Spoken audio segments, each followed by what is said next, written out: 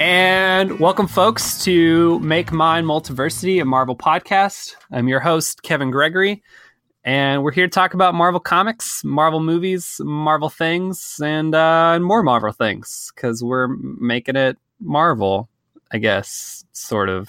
Whatever. I don't even know what I'm saying anymore. With me tonight are Nick and Jess. How are y'all doing? I'm good. And so am I. Perfect. Well, tonight we got a treat for you. We're going to talk a little bit about some of the new titles that have been announced with Marvel's Fresh Start. I still think that's a shitty name for an initiative, but we'll get to that. And then we're going to talk a little bit in the second half of the episode about Infinity Countdown #1, the beginning of the beginning of Marvel's newest event, even though they said we weren't going to get another one of those for 18 months. I digress. We'll get there. But before we do both of those things, our last episode, we talked a little bit about the Black Panther movie that is sweeping the nation right now. And Nick has gone to see it again, and Jess wasn't with us last time. And Nick said he had some hot takes for round 2. So Nick, I'm going to turn it over to you. Yeah. So the other day, long story short, I impulse went to see it again because I have Movie Pass, and why not? And yeah, totally different experience this time. For those who listened to last time, you'll know, but for those who didn't, I loved it the first time around. I pretty much loved everything about it. The second time, all of the freshness and all of the just uniqueness of, everything. Just every aspect of it, that layer of freshness wasn't as shocking to me. So when I went in, I really was able to see everything below that, and I felt like there were just a ton of flaws below that level. So for instance, I felt like, I felt like the story just, the thing that I loved about the story was the whole Killmonger storyline and what that meant. But that really doesn't get going until the final quarter of the movie. And until then, it's really just a lot of just things happening. Some of it is set up, and some of it really is just stuff happening for the sake of happening. So, I mean, the movie still had amazing sound design. I still stand by that. The costumes and the way that it, brought in African culture and, all of that was still there, but when you're expecting it, it's not as exciting. And when you don't have that extra level of excitement, I mean, for me at least, when I didn't have that extra level of excitement and newness, I felt like it was pretty much on par with most other Marvel movies, which I'm not usually a big fan of. So that was my hot take for that. I don't know if Kevin, you want to say something, or if Jess wanted to. Yeah, Jess, why don't you go ahead and jump in? So I only saw it the one time, and the thing I liked about it is that it took its time kind of getting to where it was going to go, because I feel like the amount of world building that movie did, it only took them one movie to do that, compared to something like Thor that basically took 2 whole movies to get there. So I kind of agree with what you're saying, but I also don't mind it, if that makes any sense. Yeah, and I get that, and I like things that take their time, but I felt like when you don't have, like I said, just the freshness, when you've already been exposed to it, I feel like there's nothing deeper there. There's nothing that gets revealed in extra layer when you rewatch it. It's just, it is what it is on the surface. Yeah, that's... Oh, go ahead, Jess. I'm sorry. I mean, to be fair, though, I don't usually rewatch the Marvel movies. I'm very bad at that. The few that I have given a couple more rewatches to, I didn't like it. I find the Guardians of the Galaxy movies really annoying now. Agreed. I think they're really annoying. I mean, the first one to me, that whole last act is obnoxious. So now I kind of want to watch this again to see if that happens with me in Black Panther, because I really liked it. It really stood out as something so different and unique to me. But now I'm wondering, now I kind of want to see it again to see if that holds up for me as well with the plot. Yeah, and maybe these movies, I mean, at the end of the day, they're just blockbuster action movies, like maybe you shouldn't be expecting so much more. And obviously it's cool, like what this means, like Black Panther having an almost all black cast and black director and all that. I mean, that's great for what it means, but that doesn't necessarily mean that it's like a particularly amazing movie.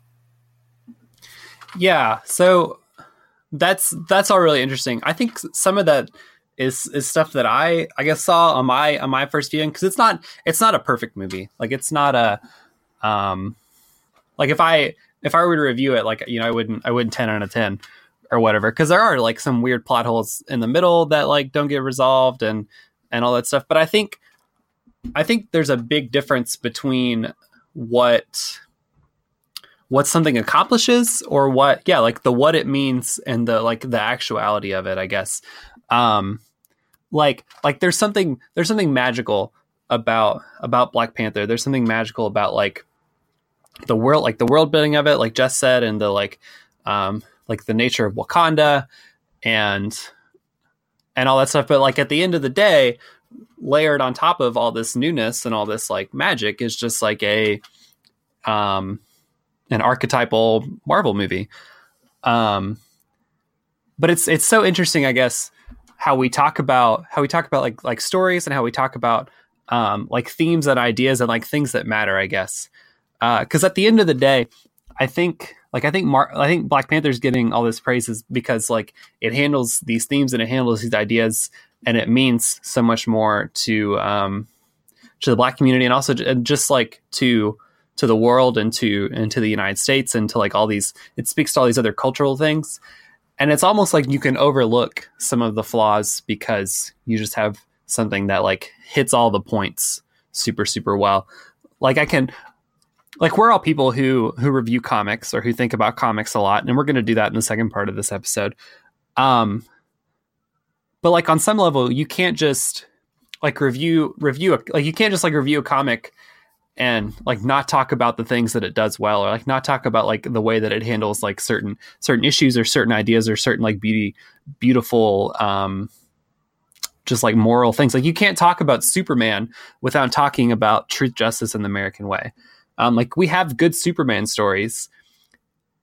We have like perfect comic book stories, and they're not perfect because they're perfect like structurally, or they're perfect like things that are good about like the comic. Like we talk about The Dark Knight Returns because we talk about what it means for the medium, and we talk about like the way it handles themes. We talk about things like Kingdom Come because of the way that like it handles like what superheroes mean and what matters.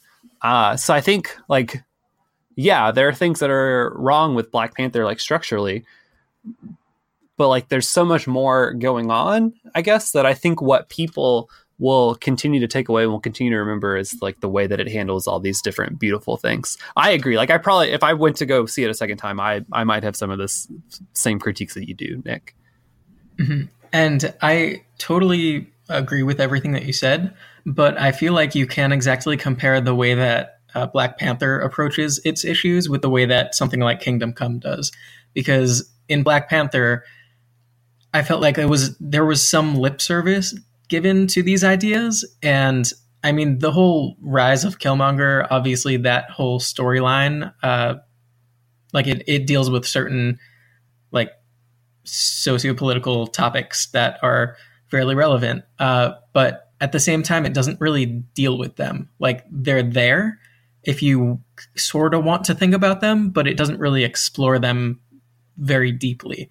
And I guess that was also a part of what I was disappointed in going back to the movie, because I expected to get more out of it. I expected to see more that I didn't realize the first time, just in terms of these deeper themes, but there really wasn't any of that there. Yeah. Well, and again, like I think part of that too is like this is one of the few movies that has been able to do something like this. I almost said is the first Black superhero movie, and that's incorrect. But it's like it's the first. Like I've read a bunch of articles that people have written, particularly like African American persons have written, and they're like, this is the first movie that was made by people like me for people like me.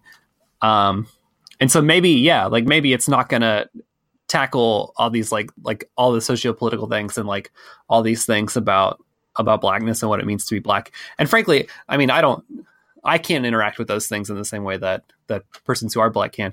But because it like is the first, like it sets the groundwork for all these other things that are going to come. Like I remember reading some person's review of it, and they were talking about like finally there's a movie about black persons and what it means to be black, and like celebrating blackness that's not about slavery and that's not made by Tyler Perry. That's what I was going to say too. I think it's good to want. I think the Marvel movies should strive to be better than what they are, but I think it's really important that the movie did what it did. Even if it was on a surface level, it still does more than the other Marvel movies do. And it's so different visually from the other Marvel movies that it is special in and of itself. Comparing it to maybe something like Moonlight, that's different. That's a completely different thing all on its own. And because it's not a Marvel movie, it had the luxury of going deeper into themes that you'd want to see explored. Marvel is conservative to a point, which is a really weird thing to probably say, but they are. You're not going to get a movie, at least not right now, that's going to go deeper into things. It's not going to give Killmonger the exploration that he probably deserved. So that's kind of like my big criticism of Marvel as a whole. You're not going to get that from them. But the fact that like this big budget movie was able to do some of the stuff that it did and was able to put a spotlight on African culture, it is really important, and I'm really glad that the movie exists, because I think for maybe not adults, but for kids, I think that's going to mean the world to them as they get older. And as they get older, they may say the same thing. Like they may say, the movie itself doesn't do exactly what I want it to do, but when I was young, this gave me something to look at in a positive light. This let me see people who look like me that aren't in, they're not, it's not a slavery story. It's a story about technology and intelligence and all these really great things that you don't normally see in a big budget movie like this. So like, as far as the movie itself goes, yeah, there are some criticisms, but I think all the other things that it does and what it's going to represent down the line and who it may inspire down the line, I think that's really special and something very unique to this movie. Yeah, and I mean, obviously I totally agree with you both on almost all of those points. Yeah, so it's a little hard to talk about how I felt like the movie didn't live up to what I expected it to be the second time around, because of these things, because it's so important to, other people, and just in terms of what it means in terms of our society and in terms of media as a whole. So, I mean, I definitely appreciate that. Yeah, I think that's all I had to say. No, yeah, I think, I think all those critiques are totally valid. Definitely. And I don't want to, yeah, I totally agree with the majority of what you're saying. I think for me, and obviously, like you and I had a conversation about this already, and we recorded a whole podcast and all that stuff. But the people that immediately on Twitter or on other places on the internet that like immediately point to like the flaws in movies like this, or point to the flaws in particular like comics that have like diverse characters or like great ideas or beautiful things, and just like want to immediately critique and condemn before they like celebrate the beautiful things that are going on. Like I think this is a thing that's like really prevalent in nerd culture, in comic culture, and just like the world in general, that we're faster to point out what's wrong with things than we are to have this like full complete picture of like the good things and the great things that things do, and also like the where our heroes, where our movies, where our stories fall short of these like great ideas and whatever. And so like it's good to talk about the ways in which movies fail or stories fail, or the way that the structure of something doesn't completely play out, or where like there's plot holes in the story. And at the same time, you have to like hold in tension what this means for, like for the wider, like sociocultural, sociopolitical, socio whatever the hell, things like for America and other stuff. Mm-hmm. Yeah. But no, I appreciate it, Nick. Well said. Thumbs up to everyone. Good job. Okay, cool. We're moving on. So we're gonna talk a little bit about Marvel's fresh start, about their newest relaunch starting in May. So Nick and I talked a little bit about this on our last podcast episode, because they had announced it the day before, and it just felt irresponsible to not mention it. So we have a little bit of a bigger idea of what Marvel's going to be doing come May of 2018 with their fresh start, with their relaunch. Oh, man, I can't talk tonight. So we have about 12-ish titles that have been announced thus far that are going to launch in May, and then in June, and then we have one that we know is going to launch the beginning of July so far. So coming in May, we talked about this last episode. Coming in May, we have an Avengers relaunch from Jason Aaron and Ed McGuinness. We have Venom relaunching with Donny Cates and Ryan Stegman. We have Black Panther relaunching with the new #1 from Ta-Nehisi Coates and Daniel Acuna.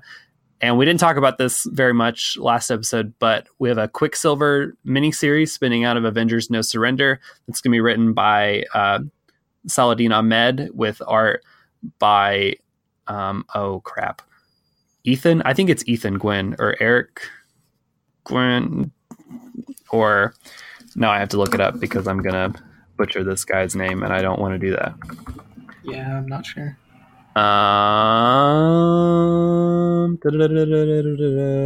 Eric Gwynn. Okay. Should have written that down.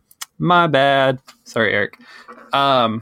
Cool. And then coming in June, these are all things that have been announced in the 2 weeks since we recorded our last episode. We have Thor's relaunching with Odin's son, with dude bro Thor. Jane's going away from still Jason Aaron, with art by Mike Del Mundo. We have The Immortal Hulk. It's going to star Bruce Banner. Written by Al Ewing, art by Joe Bennett. We have a Multiple Man miniseries that's coming out, which is interesting because he died in Death of X. It's going to be written by Matthew Rosenberg, with art by Andy McDonald. We have The Life of Captain Marvel miniseries coming out, written by Margaret Stoll, with art by Carlos Pacheco. It's going to be a retelling of Carol Danvers' origin. We know now who is relaunching Amazing Spider-Man, our boy Nick Spencer, with art by Ryan Ottley. Good times. We have an Ant-Man and the Wasp miniseries that's coming out to coincide with the launch of the movie that's coming out in June. It's going to be written by Mark Waid, with art by Javier Guerin. It's going to be starring Nadia Pym and Scott Lang. We have a Doctor Strange relaunch comic. Donny Cates is leaving after Doctor Strange Damnation, written by Mark Waid, with art by Jesus Saiz. We have Tony Stark Iron Man.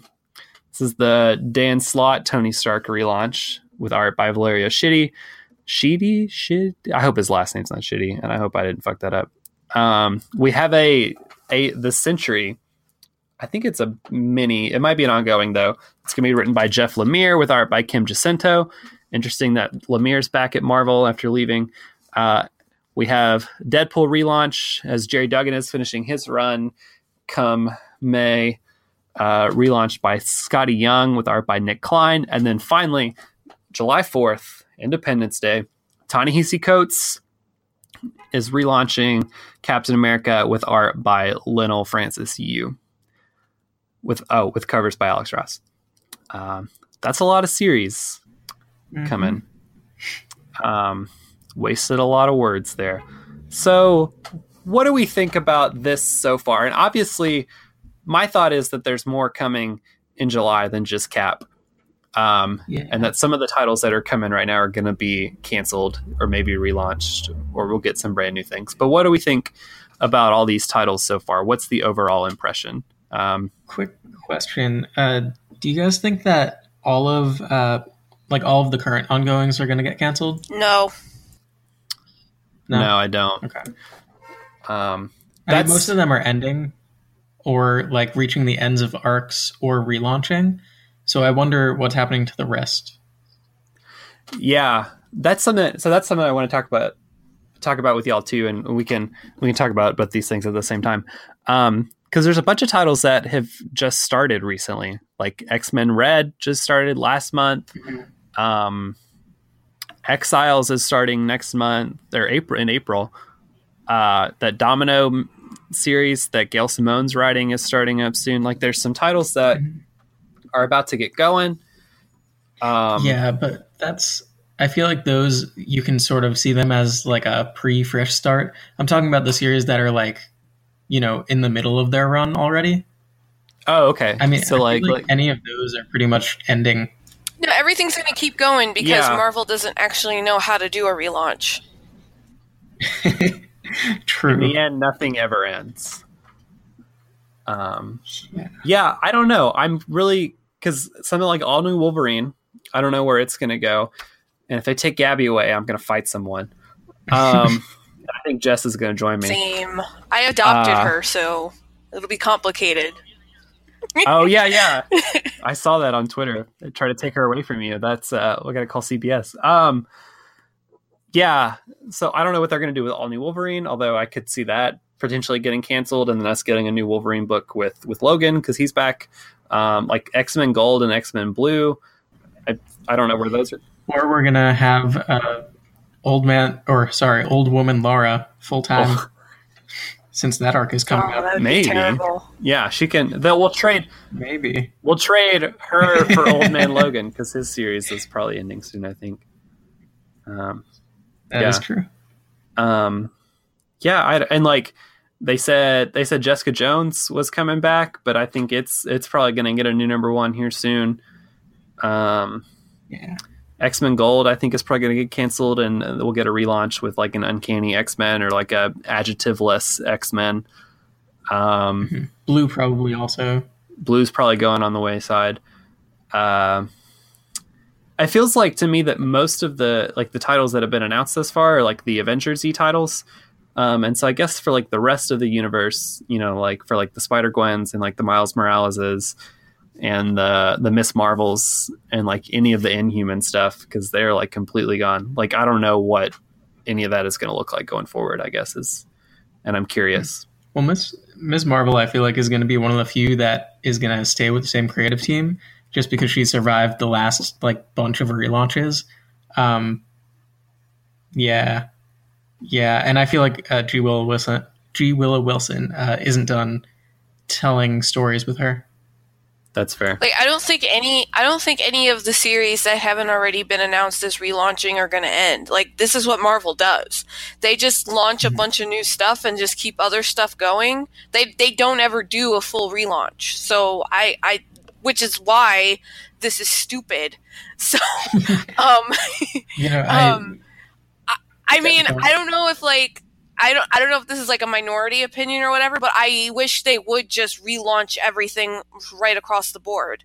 Because I was playing Overwatch before I started this, and I was talking to my friend about what we read today, and I brought up Amazing Spider-Man, and I was like, you know what I just realized? I think I read Amazing Spider-Man while Dan Slott was writing it, and I bought another #1 while he was still writing it, and now it's back to legacy numbering, and then it might go back to, I think it's going back to #1. So that's like 2 #1s in like the same series, and that's stupid. Yeah. So Marvel, to me, I mean, I would be fine if Marvel just pulled a Rebirth and just stopped everything and just started from the ground up again, because I think this is getting kind of ridiculous and a little complicated for people who aren't really into comics to follow. Yeah, I'd be into the titles, like constantly having like new waves of new titles.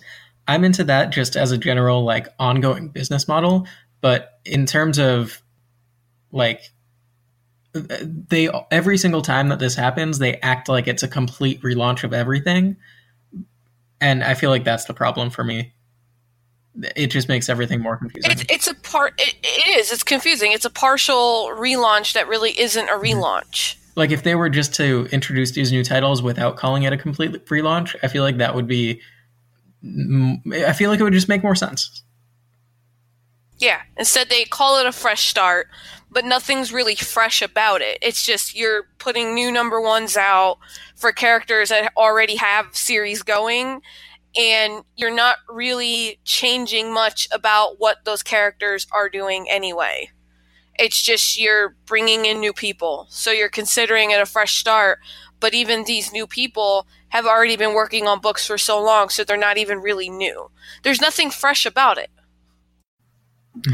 Yeah, I guess, and maybe I'm in the minority opinion of still possibly thinking that they're just rolling this out all wrong, but there's still the possibility that they're going to kind of scrap most everything and start over. I guess I was thinking about this earlier today before we were getting ready to record. Like, they still have time to cancel a number of things and get new #1s or whatever else. And I don't know that we won't see some of that, I guess, coming up in the next couple of months. Like, I think besides the things that have just started, which all could mostly be miniseries, I think most of their other series are like getting to the point where they can like get to a potential end, or like they've just gotten a new creative team. So maybe like they can get through their first story arc and relaunch with a new #1 or something. I kind of think they're going to like cull the line, and then this is going to be it going forward. I don't know. Maybe that's me trying to be more optimistic than I should be. Well, the only reason I feel like that's actually a possibility this time is because there's a new editor-in-chief, Akira Yoshida. So because of that, like our Lord and Savior, Akira Yoshida. Yeah, like maybe he actually is like, no guys, we're stopping this. I don't know. Maybe I put too much faith in the man, but that's kind of my thought too. Like, I think that like with Sapolsky coming in, they're like, this is us cleaning house, and we're going to completely do what should have happened after Secret Wars ended. Which I guess they started with all new #1s then, but like nothing was really like. It was still all the same people basically doing all the same titles that they were doing for the most part. Just like with Marvel Now 2.0 and just like with Legacy for the most part. How many miniseries were there? I think there's like 3 or 4. So I think right now there's Quicksilver's a mini. Multiple Man, I'm pretty sure is a mini. Life of Captain Marvel is a 6-issue mini. Ant-Man and the Wasp is a 6-issue mini.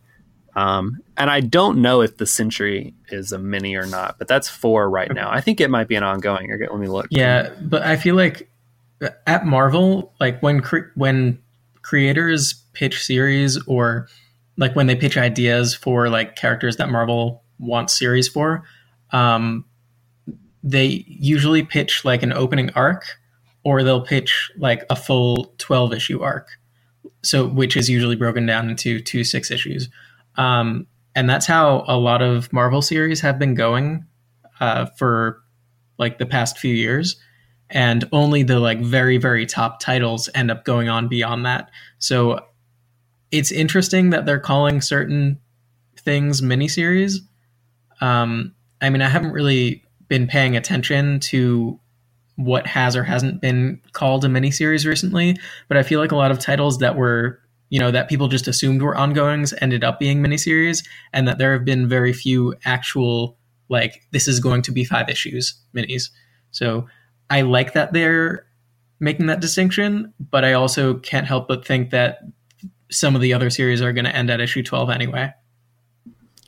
Yeah. Well, and you're right. Like before, I think like the Rogue and Gamut and like the Legion stuff were the first like main superhero universe titles that they announced that were miniseries in a really long time, because people kept getting pissed that they would like stealth cancel things after 6 issues.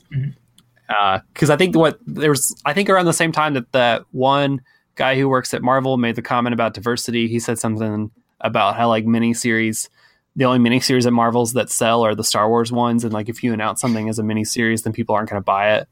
And they're not going to buy the singles. I can't particularly argue, because I feel like the comics market has been moving more and more towards like miniseries as a whole. If you look at like independent publishers too, just a lot of things are miniseries. And I lost my train of thought. Yeah, I mean, no, I think that's fair. And then like the next logical step after that then is like, well, if you're just going to have a bunch of miniseries, why don't you just put out a bunch of just graphic novels and save people the trouble of having to pick up 4 issues? So. Yeah, that's where I was going with that thought. Like if you're, and I know this from my own personal buying habits, if I see a miniseries and if it's coming from DC or Marvel, a lot of the time, especially if it's like a bigger miniseries, like that has a chance of surviving without like people needing to buy it. Like if it has like 50,000 copies being sold of its first issue, then you're probably good waiting until it's collected in trade. Sure. Yeah, because then you get the full story and it's just one big collected thing. Yeah. Here's my thing, and I don't mean to be like the super negative person about this whole fresh start thing, but like Marvel has no clear vision to me. At least when DC, even though the New 52 was not very good, at least when they relaunched everything with that and then with Rebirth, there was a vision. You could kind of see what they were trying to do. They were trying to combine the nostalgia for the older readers and some of the new stuff and then they also brought in new talent. They've made an effort over the years with the writers and the artist workshop to bring in new talent. And then they're launching all these separate imprints that clearly have a defined mission. All these different things that Marvel supposedly launches, none of this has any reason to exist. There's no clear vision in it. What was Legacy? I couldn't tell you what Legacy was. What was Marvel Now? I couldn't tell you what Marvel Now was. But I can tell you what New 52 was, even though it didn't really work out. And I can tell you what Rebirth is. I can tell you what Young Animal is. I can tell you what the DC Inc. and Zoom is. I can tell you what those are. I can't tell you that with Marvel. It just feels like Marvel's throwing a lot of things and hoping that something sticks and then they can go with it. And that's a shame, because there are a lot of books at Marvel that are very good right now. And I feel like it's very hard to sift through that when you've got all these other things going on that make no sense. So it's like, it's hard for me to be interested in Marvel proclaiming, oh, it's a new relaunch, when it's not really that. It's just you unleashing a bunch of new creative teams onto new number ones, and then maybe 2 years from now you'll decide, well, legacy numbering is important, so let's go back to that yet again, because we have an anniversary coming up. We have an issue 700 or an 800 coming up, so we're jumping back to that because that's important. So it's very hard for me to find any excitement for any of it. Mm-hmm. Yeah, no, I think that's absolutely fair. Yeah, the line as a whole, just to me, over the years, it just always feels like someone just like drank up a whole bunch of Marvel characters and then like vomited out a bunch of comics. Like, I feel like that's just every single time that you look at the racks for like whatever Marvel's doing, it's just like Jess said, just no clear vision. It's just complete random whatever they felt like putting out at the moment. And that goes back to what I was saying last time. Like, they're owned by Disney. Why? This is like, it's a branding thing. They have a lot of good books, but there's no clear vision. There's no clear marketing for what they want things to be. So I don't know why they can't figure it out. Yeah. And I will say the marketing for this whole Fresh Start thing has been really kind of piss poor. Because you're right, Jess. Like, I have no idea exactly what this new Fresh Start is going to stand for. Like what like the overarching mission is. Like if there like an overarching sort of like meta narrative like there was with Rebirth and like kind of with the New 52 as well, I guess. Because like there was like the Justice League #1 to Trinity War Forever Evil thing, and like that was the status quo for all of them for a while. But like, and I think that it makes me mad that they can announce one series at a time, and then every comic book news website and outlet can like write up their article and they get like some buzz a little bit at a time. And maybe that's like good advertising or whatever, but it feels insincere. Like, I think it's crappy that we have to like drop everything and write something when Marvel announces the new Deadpool comic or like announces, like all these minis or whatever else. Like, I think, they can just continue to get clicks over and over again. I guess the reason that I'm more optimistic despite all of that is that I think what Cebulski's going to do with this is that I think like it's a fresh start. And I think he's realizing, I guess, that Marvel hasn't had this mission for a long time, and they've been doing these sort of like seasonal relaunches. And so we got to keep doing more of the same thing to get to a point where we don't have to do that anymore, I guess. So I think what's going to happen, and we'll talk about this a little bit with Infinity Countdown, I'm sure, is that this is going to be Wave 1. Wave 1 is making all the Avengers titles good again. Wave 2, I didn't mean that as a Trump pun. Wave 2 is going to be, I guess, not fixing the X-Men, because like we did that with Resurrection, but sort of making the X-Men normal again, and making the Inhumans something, making the Guardians of the Galaxy and all the cosmic stuff something. And so all those universes will be kind of set. And then phase 3, wave 3 of this or whatever, I think is going to be getting like the rest of the Fringe titles sets, like the rest of the street level characters, the rest of the Spidey universe. And I think at that point we'll get a new Fantastic Four series out of this. And so I kind of see like, at least like the hints of like a larger idea and a larger plan going on. I think that Marvel is being very cautious in how they're going to implement their fresh start thing or whatever. Cause that's the difference really between them and DC right now, is like with like Young Animal and with like Bendis coming over and with like the Vertigo stuff relaunching and with all these other Fringe, with the Wildstorm stuff and all these other Fringe imprints that they're doing. Like, they're taking a lot of risks right now with Ink and Zoom and with like the rumored DC Black mature label or whatever. Like, there's a lot of creative energy going with the New Age of Heroes, which is probably going to tank.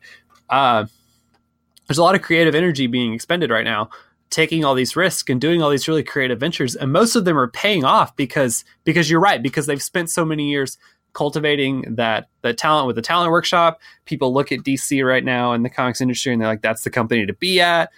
And they've built all this up over the last couple of years of kind of doing more conservative things. Like the Rebirth relaunch was like a fairly conservative, quote unquote, relaunch insofar as like the status quo of most of those characters didn't change very much.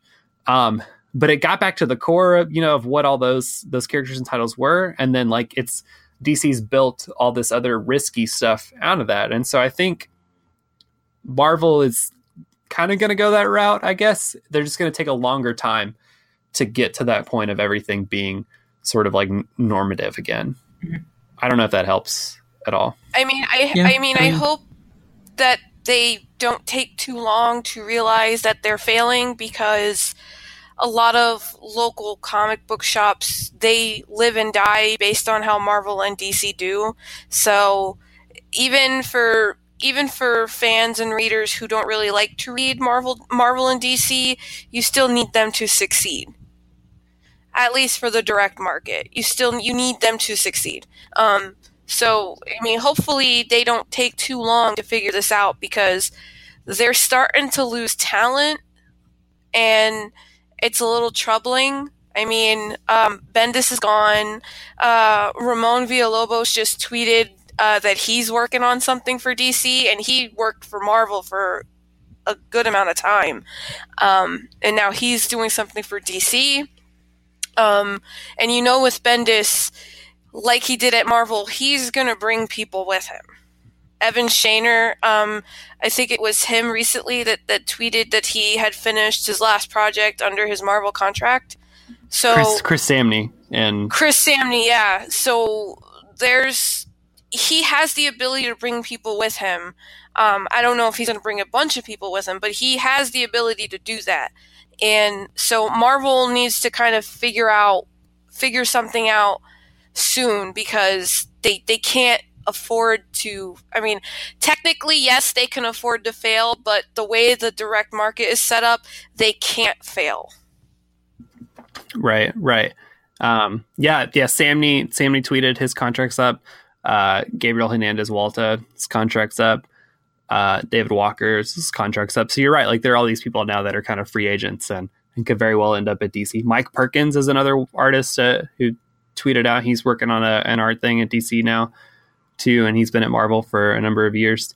I think you're right. Like, I think that absolutely, like, Marvel needs to succeed for the sake of the direct market. I mean, that's like a whole other discussion we could have, whether or not it's good or bad, the direct market. There's lots of problems with it. But as it stands right now, like, you need them to do well, because you don't want all those stores to fail, because there's nothing else really set up. The system's not set up for them to succeed without Marvel and DC. Right. Yeah. And I always, like, with my my local shop, I always get, like, a little annoyed, like, when I get an email blast and it's like all Marvel and DC titles. Yep. Because I just think, like, there's so much other great stuff out there, and, like, I'm sure that there's an audience, but, like, ultimately they need to make money. They're, like, barely skating by as it is.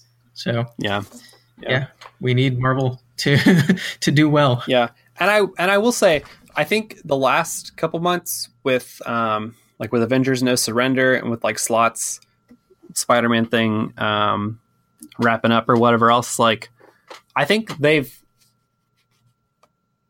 well, no, that's not true.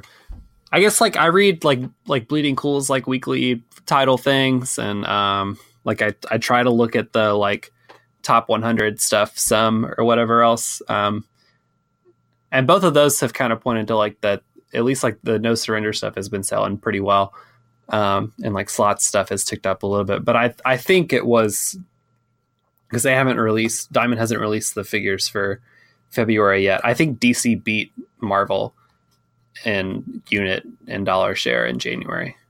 So yeah, that's not good. Mm-hmm. But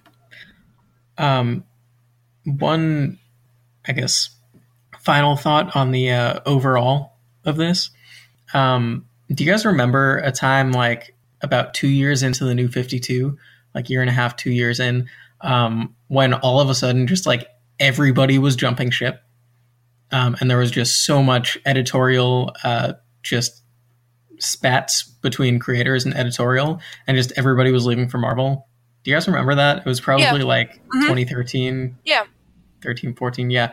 So, I mean, people always say, like, Marvel and DC are just always going back and forth. Like, when one's doing great, the other's not, and vice versa. I mean, we're clearly right now when DC is at its peak and Marvel is at its trough, however you pronounce that word, but they're at their lowest point right now.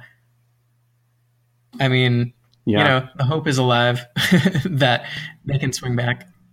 And it's so weird Yeah, I mean, it's so weird to have them in opposite directions like this because, if anything, Marvel is doing so well in the movie theaters that you'd think that they would be able to kind of capitalize a little bit on that kind of creativity and just hold strong in comics, but it's not. They're both going the opposite directions as far as comic and movies go. DC's doing well with the books, Marvel's not, but they're doing great with the movies while DC is not. So it's very strange. No, yeah, that's definitely true. And I think that goes back to some of what you were saying earlier, Nick, and then he said it last episode about, you know, if Marvel's like if Disney owns Marvel and the movies are doing so well, why are they not capitalizing on some of that? And I think part of it is like those things are so separate from each other, but that's neither here nor there, I guess, really. Yeah, it is interesting, I guess, to think that like this is the lowest point that Marvel's been at in a while. And we kind of thought that was in parts of like Marvel Now 2.0 and all that, like when Rebirth started and DC was doing really well for a while and was like ahead at the beginning of Rebirth, and then kind of steady down or whatever, flatten down, and now they're climbing again, and Marvel's going down. So we'll see. Cool. We're gonna take a quick break, and then we'll come back, and I thought it would be fun if we kind of did our top 5 of what titles we're excited about, talk a little bit about the things that we're not so excited about, and then we'll get into a little bit of Infinity Countdown number 1. So hear a fun word from somebody else at multiversitycomics.com. Hi, I'm Paul, the host of the Comic Syllabus Podcast, a weekly show on the Multiversity network of podcasts. We read widely and we dig deep, bringing different analytical approaches to our study and appreciation of the wide variety of comics out there. Along with comics teachers, critics, and creators, we do close readings of classic and current exemplars of the medium, and we invite you to join us every Tuesday here at multiversitycomics.com. So let's dig deep. And we're back, folks. For this next part of the podcast, we're going to talk a little bit about what our top 5 favorite or top 5 titles that we're most excited about, looking forward to with this fresh start. Obviously, this is not the exhaustive list of everything that Marvel's relaunching. I think we can all agree that there's probably more coming in the future, especially because some of their newest exclusive writers, aka Kelly Thompson. Where is she? There are literally no women writing any of these titles. It's Ta-Nehisi Coates and all the white guys that have been writing for Marvel since the time began. But anyway, and Margaret Stohl. No, Margaret Stohl's a lady. She's writing Captain. Okay, well, we're whatever. She's the only one, and it's a miniseries, and it's the only title that she writes for Marvel. She's a novelist, but anyway, I digress. Cool. So there's 15 of these titles that they've announced so far. So I thought it'd be fun if we kind of did the top 5 things that we're looking forward to. And then also, after we've done that, talk about the things that we're not looking forward to as much, aka Rick and Morty mixed with Black Mirror. I don't know what you're talking 17 about. more years of Pickle Rick. Okay, so we'll do this right now. Dan Slott, in his interview, I think it was with Vulture.com, talked about his what his vision for his Iron Man run is going to be. Also, the title of the book is Tony Stark Iron Man. Why the fuck do you need Tony Stark at the front of that? I don't understand. We all know he's Iron Man. Because maybe that's the title. It's Tony Stark Iron Man. Yeah. Yeah. When I first saw that, I thought like it was because maybe there's a different Riri Williams series that's going to come out of. I hope so. Something. I really hope so. But I feel like if they did that, they would just be able to name the series Ironheart instead of Riri Williams Iron Man or Iron Woman. You would think. You would think that. I would. But why would you think that? How dare you? Yeah, I don't know. Anyway, he said in his interview that his run is going to be equal parts Rick and Morty and Black Mirror.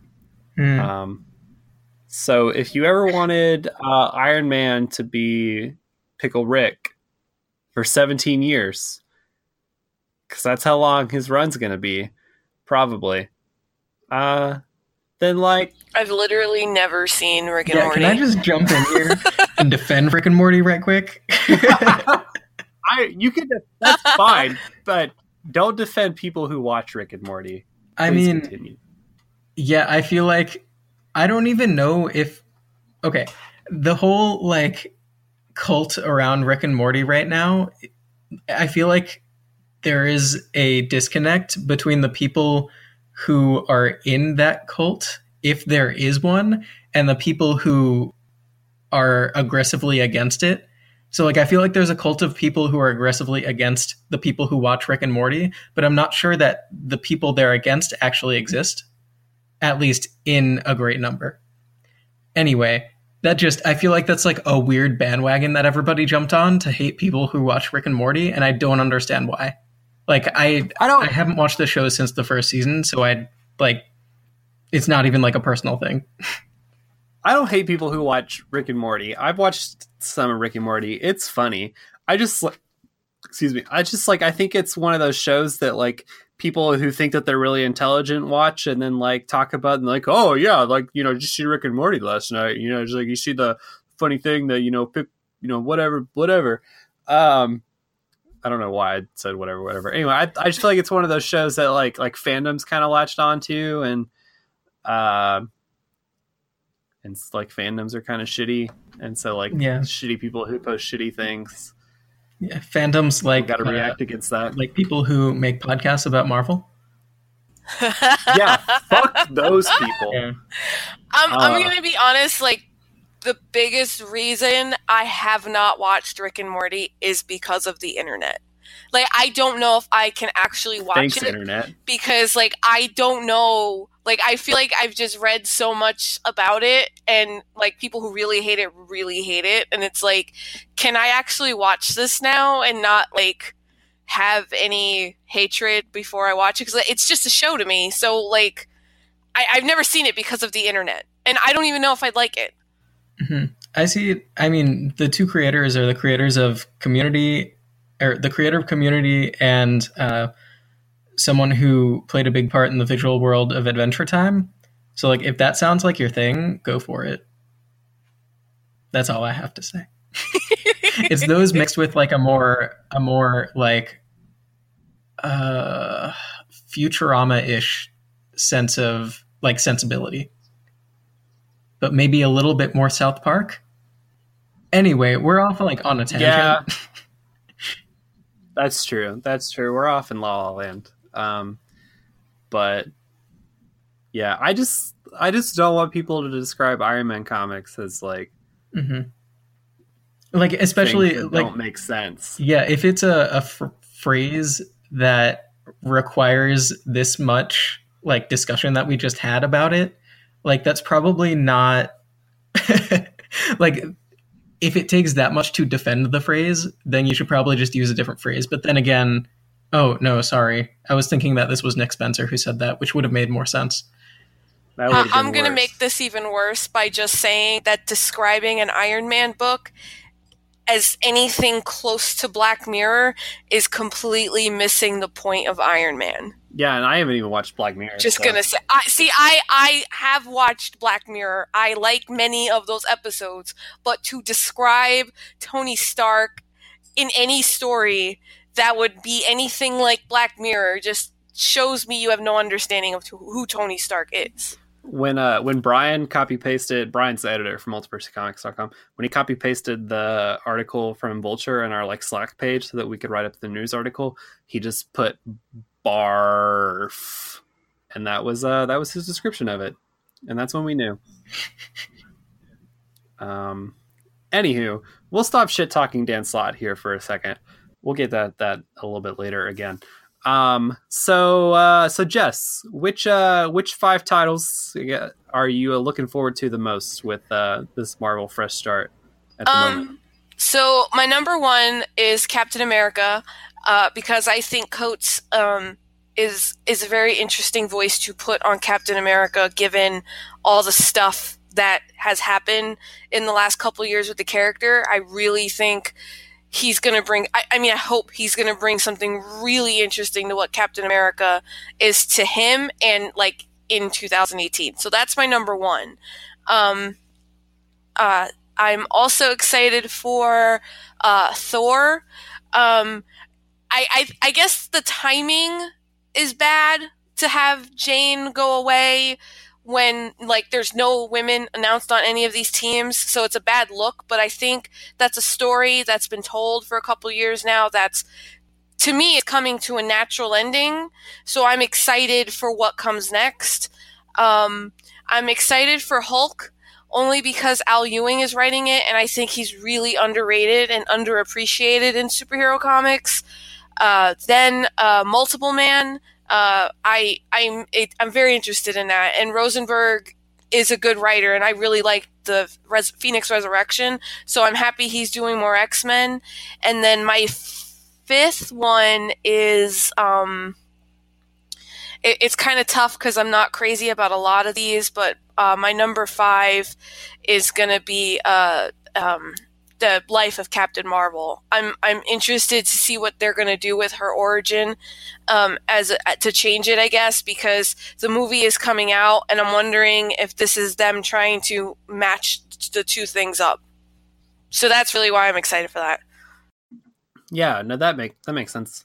It is really interesting that we're getting this Captain Marvel origin series and Ant-Man and the Wasp with the movie coming up, a Multiple Man series, because they just announced that, like, isn't like James Franco trying to make like a Multiple Man movie or some shit like that? So, yeah, probably not anymore. Probably not anymore. Rip. We got a new Deadpool comic launching about the same time that Deadpool 2 is coming out. So yeah, like a lot of these are very synergistic. But yeah, no, that's a really good list. Nick, what about you? What are your top 5? So my number 1 would have been whatever Kelly Thompson was supposed to be on, but that was not announced, if there is anything. Quick side note, I keep waiting for whatever she is going to be announced on, and all of a sudden I saw like she was announced on a new book, and I got really excited, and then I realized it was a Nancy Drew book at Dynamite, which I thought Marvel exclusive prevented her. Like, I thought that technically under a Marvel exclusive you could do creator-owned series elsewhere, but I didn't realize that you could also write non-DC licensed characters as well.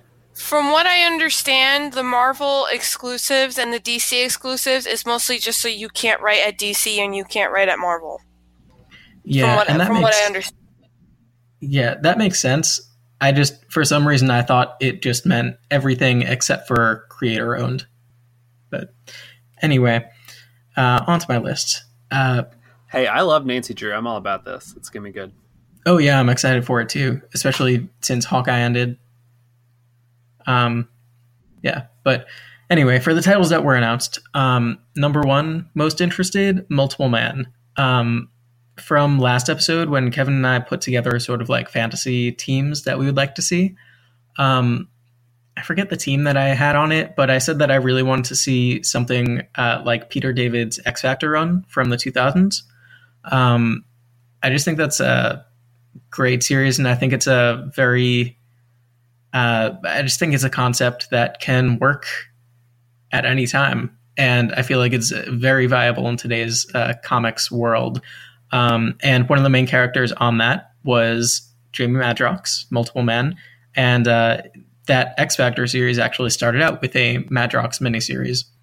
And in interviews, Matt Rosenberg has said that he's taking a lot of inspiration from that run. So I'm really excited.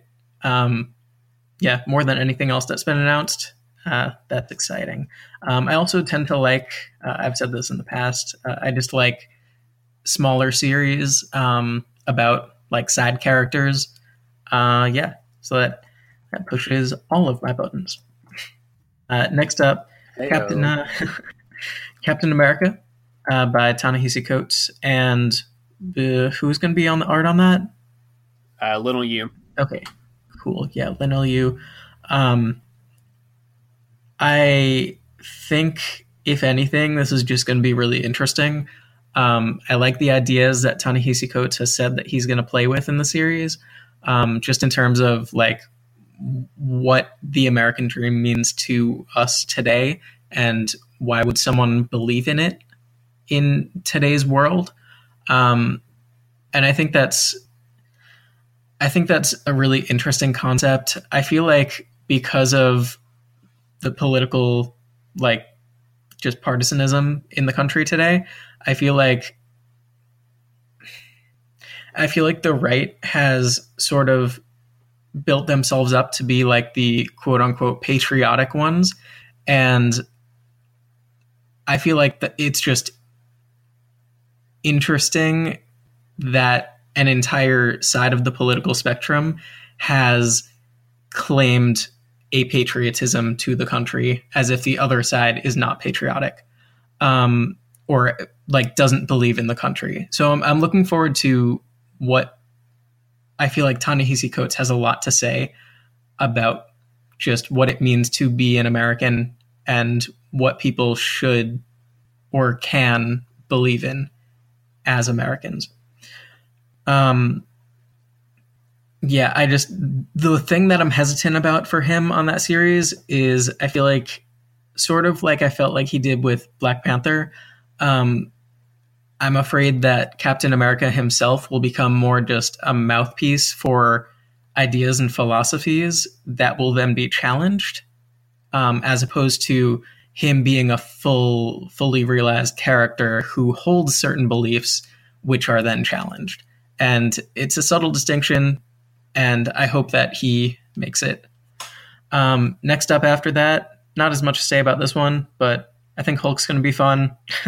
I'm interested in reading a Hulk book. I have only ever read some of Peter David's Hulk, and I've always heard great things about Al Ewing. So, yeah, into that. And then my final two, I really like Mark Waid. So I guess a tie for fourth and fifth, Doctor Strange and Ant-Man.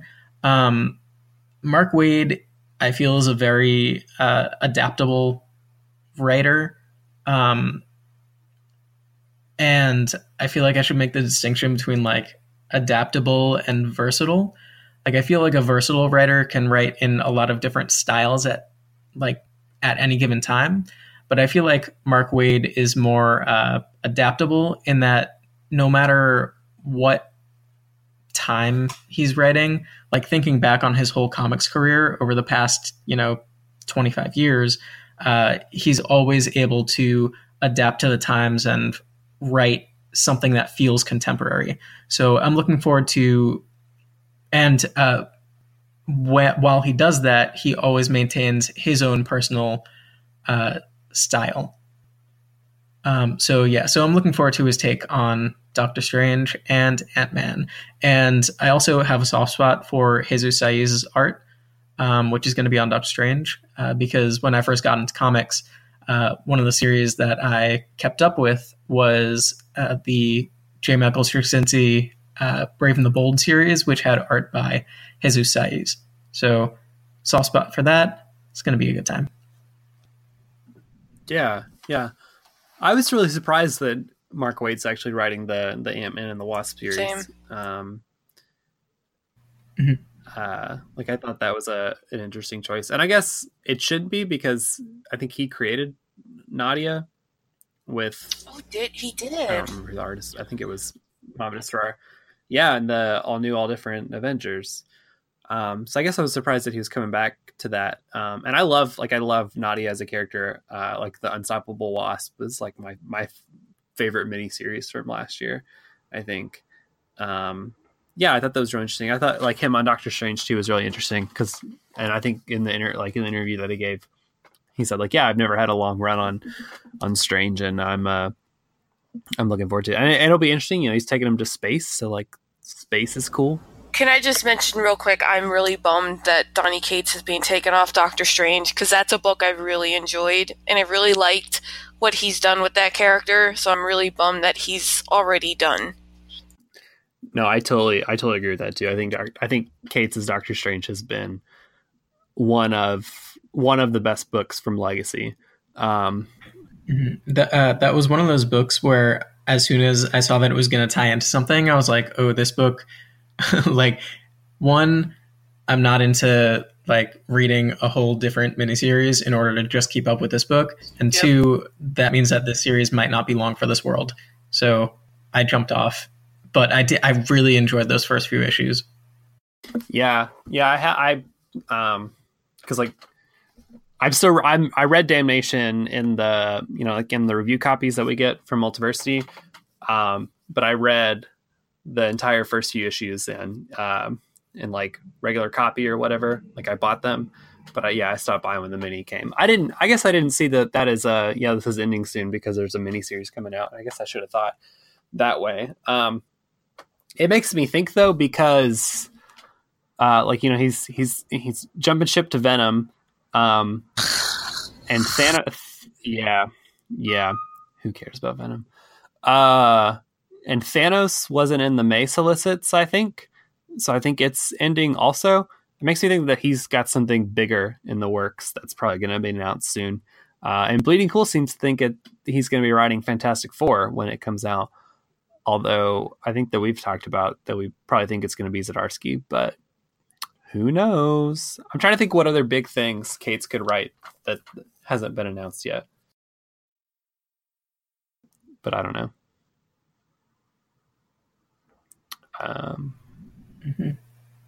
Yeah. Cool. Pull up that list that I made last time. Sorry, go on. You can. Oh yeah. Cool. Yeah. So I think my top five. So I think like both of you, or like Jess, and you had it close to the top two, Nick. My top thing that I'm looking forward to is Ta-Nehisi Coates and Lionel Francis Yu's Captain America. That's my number one. I think everything that you said, Nick, is pretty spot on. The quote of his, I think that caught me the most. So like the way that they announced this series, I thought was super fascinating. Like Coates got to write his whole sort of like mindset going into writing the series for the Atlantic, for the newspaper that he writes for. And then all the comic book companies got to, write about it afterwards. But just like the way that he talked about Captain America and what Steve Rogers means in 2018, I thought was super fascinating. And like the quote, kind of what you alluded to, Nick, why would anyone believe in the dream anymore? I think like I got like a little misty eyed, I guess, kind of reading like his Atlanta thing. Like, I think he's going to be able to bring such a unique perspective to Cap and to really like to what it means like to be an American in 2018, to what it means to be hopeful, to what it means to like, are we still the land of opportunity? Does that mean you got to keep continuing to pick yourself up by your bootstraps, or has the dream failed? And I think he's going to have a really unique perspective on all of that, and I'm really excited about it. I think my number two pick would be Avengers from Jason Aaron and Ed McGuinness. I think Aaron writing the main Avengers book is going to be great. As much as I think that Legacy has kind of been a failure, and that like the Legacy one shot was kind of the ideas that Aaron set up in the one shot I thought were really interesting, and the million BC Avengers and the final host stuff I thought was like fascinating, even though it may not have been executed super well. And I'm excited to see those things finally being explored 8 months later. And like, I think that series is going to be really cool and really important, I guess, for the overall sort of where Marvel's going for the rest of the next year. I think number three would be Coates's and Daniel Acunha's Black Panther. I happen to love Black Panther, and I loved what Coates did, at least on the first 12 issues. The second kind of year of the title has waned a little bit. I'm really into all that, characters as mouthpieces for philosophy things. Like, I think it's all super fascinating, and a lot of the dialogue, well, not even the dialogue, a lot of the monologues or like the thought panels or thought paints or whatever in Black Panther, I just think have been just a lot of beautiful prose. And like, yeah, maybe it feels like these aren't real characters because they're just like spouting philosophical statements or talking about the nature of stories or all this other stuff. But I don't care. I'm a sucker for it. So I'm excited to see what he does with space imperialism. Number 4 would be Thor. Jason Aaron and Mike Del Mundo. I think the Mighty Thor and the Jane Foster saga has been some of the best comicking that I think that in my short career that I've read. I love Russell Dodderman's art, and I'm actually really anxious to see where he's going to end up after this in Fresh Start. I think that Jason, like, that comic has made me cry a lot of times. There's a theme here. I cry a lot, apparently. I think why this is lower than some of the other titles on this list is because I'm honestly not a huge fan of Mike Del Mundo's art, I guess, in the sense that I think he like, I love his covers, but his like interior work I think is like hit or miss for me. Like the weird world stuff, like the Secret Wars tie-in, I thought was really great. But his like Avengers stuff with Mark Waid was kind of like, he's, I guess, hit or miss on like main titles. And so I think that the like mythology stuff lends itself maybe to some of his strengths and some of his like kind of grandiose abstractness. But we'll see. We'll see if like the mainstreamness of Thor will be something that he can do. And then finally, I think my number 5 is the Sentry, just because I think Jeff Lemire might be one of my favorite writers working in comics today. I love Jeff Lemire. I love Jeff Lemire. Like his Black Hammer stuff, the new. Oh, it's good. It's so good. All the Black Hammer stuff at Dark Horse is amazing. Royal City, I think, might be my favorite ongoing right now. I love anything that he is doing outside of Marvel and DC. Like when he was on X-Men, like that was not very good to me. I wasn't crazy about his I'm not like crazy about his Marvel and DC work.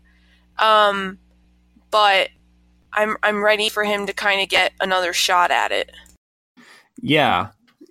Well, and I was really surprised by this too, because I think people kind of imagined that he was like not DC exclusive, I guess, but that like he was coming back to DC and like just DC because he kind of like took a year to not do big 2 stuff.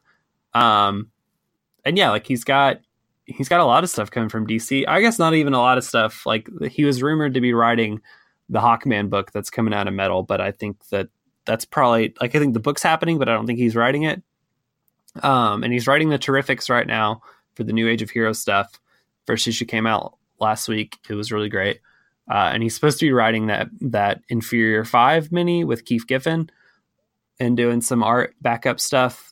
So he's got that guy is like also one of the best writers and also one of the busiest writers and artists in all of comics. I don't know how he sleeps. But yeah, I think I was really surprised by him doing the series at Marvel. And I think he's at this place in his career where he like very clearly has a big repertoire of creator-owned series and other things. So he can be very selective with the big 2 projects that he takes on.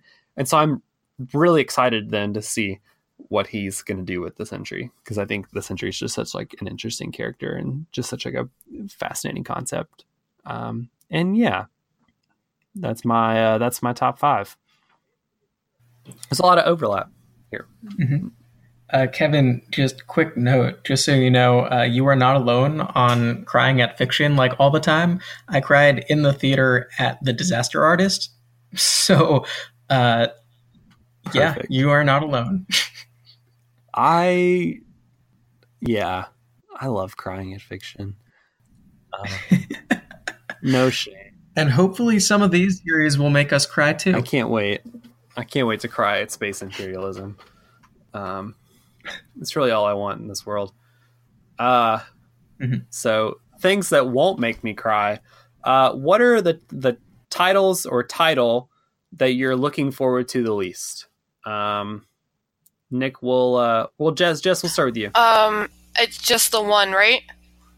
1, 2, or whatever, you know. I'm not really. I've never really cared about Venom, so like I'm bummed out that Cates is moving over to a character that I absolutely do not care about.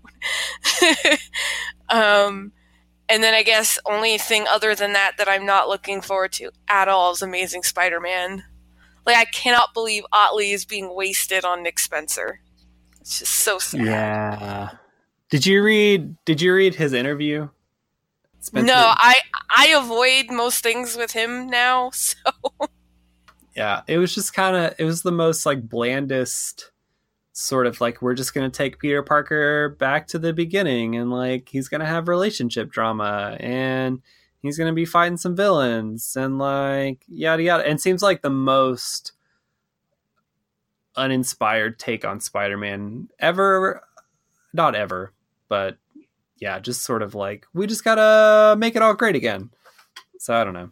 I'm not gonna like get too far into this, but like as much as I am totally turned off Dan Slott's like online persona, some of the stuff he did in his run really worked for me, and right now he's doing some really interesting things with Norman Osborn, and today's issue, I don't want to like spoil the whole thing because it's still new, but he's doing a lot of interesting things with Peter Parker and his identity and Norman Osborn and lots of the supporting cast, and on his way out it's interesting, and it's really going to be a bummer for it to all get undone for something much more simple and basic and fan servicey.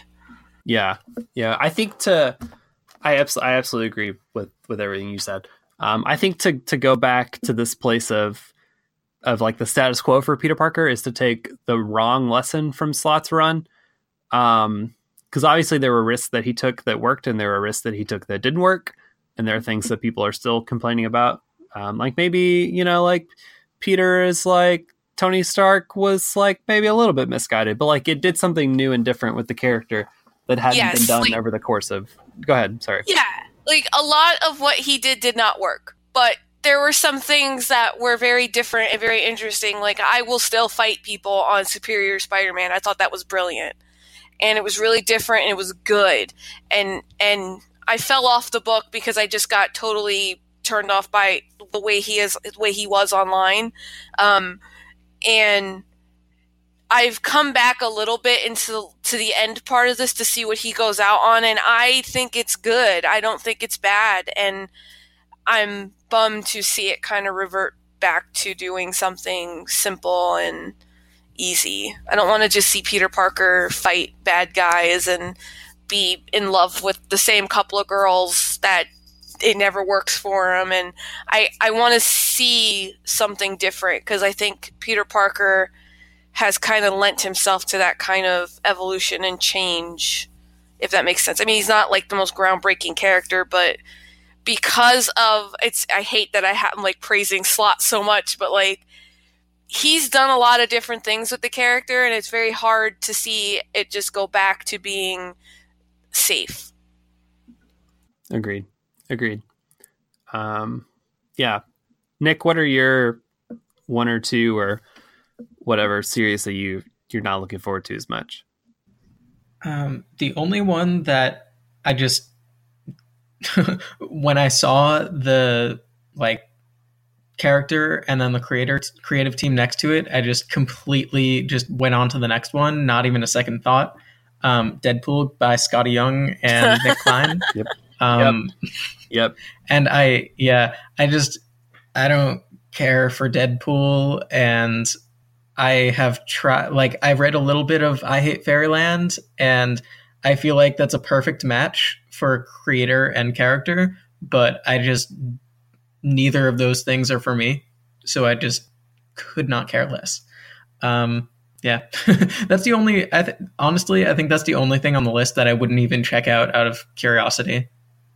Yeah, no, that's fair. That's so my few are Tony Stark, Iron Man, because I just think that name sucks, and I think everything that Slott said about it already just sucks, and I hate that Riri's going out the window because I really actually like her as a character, and I hope that she doesn't disappear. Although, if like the Champions book disappears because she's on that team now, when Jim Zub takes over, then she's like gone. And I really don't want that for her because I think that I think she's got a lot of staying power if put in the right hands. And also everything that Slott said about that title just sounds horrible. Have they mentioned yet if Riri is going to work with Tony Stark? Because I think like the reason that Gabby has taken off so naturally is because she has a very easy way to remain in the book. Like you can't really take her out of the book and get rid of her because it's so ingrained into what Laura's story is now.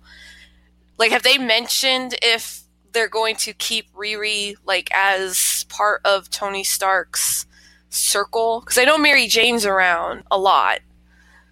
Yeah. I don't think that she showed up at all in the interview that Slott gave. Her or Doom either. But I think Bendis said on Twitter that like the end of his run sets up like both Riri or all of Riri and Tony Stark and Doom's like status quos going forward. And so I'm really hoping with that means that Bendis set her up for something exciting. And then like they already have sort of the what's coming for her, I guess. And I think, and I'm really being optimistic like Nick, that what you said, that like the reason that this is Tony Stark Iron Man instead of just Iron Man or Invincible Iron Man is because there's going to be a Riri Williams Iron Man book, which doesn't make sense. And I hope it's not like Doctor Doom Iron Man or whatever, because that would be horrible also. But maybe it'll be like the Sam Wilson Captain America and the Steve Rogers Captain America. But I don't know. We'll see. We still got, I guess, a week or so until the June solicits come out. So there might be some stuff announced between now and then. And like C2E2 is coming up. That's one of the bigger Comic-Cons and in April. And so we'll see where they go with that. So I'm not excited about that. Nick Spencer's Amazing Spider-Man just sounds kind of dry, although I will probably check out the first issue because I think Ryan Otley's art is really great. And then the other one that I just probably will not pick up at all or even give a second thought to is Deadpool. And I'm like not a huge Deadpool fan, I guess, already. I've been reading the Despicable Deadpool since Legacy started, just because people have been telling me that Jerry Duggan's run on the character has been really great. And that series is actually really, really good. And I think what Duggan's doing with the character, the title's funny, but it's like sad funny. Yeah. It's like, I realize that I'm a shitty person funny. And there's like a lot to care for within that. Like you actually feel for Deadpool. And I think you're right, Nick, that like the I Hate Fairyland creator is going to turn like I was trying to think the things that Scotty Young has done at Marvel, and they've been like the Rocket Raccoon book and the Groot book and all this stuff. Like all these titles that really have no weight other than they're just like sort of maybe humorous.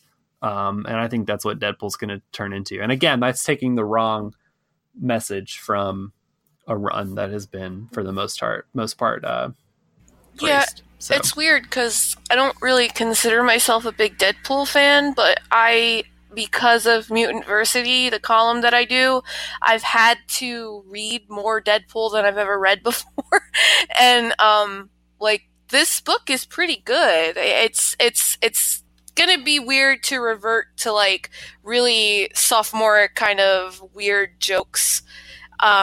Because I did read a little bit of the Rocket Raccoon book, and that was pretty good only because it wasn't forcing itself to be edgy, where I think like I Hate Fairyland and what he would do with Deadpool would be forcing himself to do like that faux edgy thing, and bums me out because I really think his art is very good. So it's kind of like, could you just not write Deadpool, please? Yeah, and I think it was more like I saw that and it's like, this is just going to be funny for the sake of being funny without any sort of underlying plot or exciting anything going on. Like it's just going to be dead humor that has no weight. And I think that bumps me out because I think that there's something really tragic about Deadpool that's like also humorous. And like you got to balance those things. So I don't know. I could be wrong. Like this might be the best thing that Scotty Young's ever written, and we're all just going to get our pants blown off or whatever. But or at least they would if I bothered to check it out of curiosity, which I won't. Same. Cool. Well, we're going to take another quick break, and then we'll come back for the last part of this episode, talk about Infinity Countdown number 1, and we'll see you then.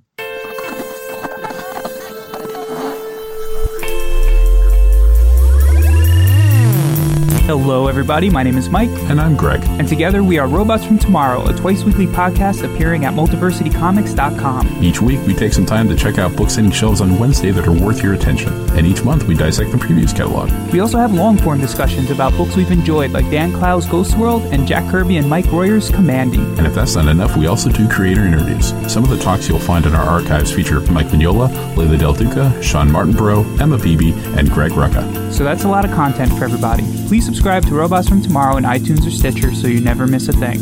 Robots from Tomorrow has hours of comic-focused entertainment week in and week out. And now, back to your show. All right, and we're back. So this week we're going to be digging in a little bit to Infinity Countdown number 1, the prequel to the five-issue prequel to Marvel's next biggest event, which seems a little bit excessive, but what do I know?